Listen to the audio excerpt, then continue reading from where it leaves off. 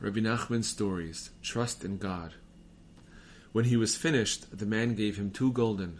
He cleaned out a few more stables, and earned himself the 6 gulden that he needed. He bought his entire meal, and returned home.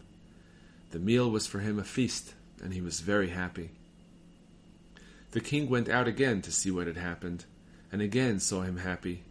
The king came in, spent the night, and in the morning the fixer accompanied the king. The king asked him how he got the money, and he explained what he had done. The king then issued a decree that no one may be hired to clean out barns or stables. That morning, the fixer went out to clean stables, but he was told that the king had made a law that no one be hired to do such work. Not having any choice, the fixer went to the recruiting officer and joined the National Guard. Some soldiers are drafted, but others volunteer for pay.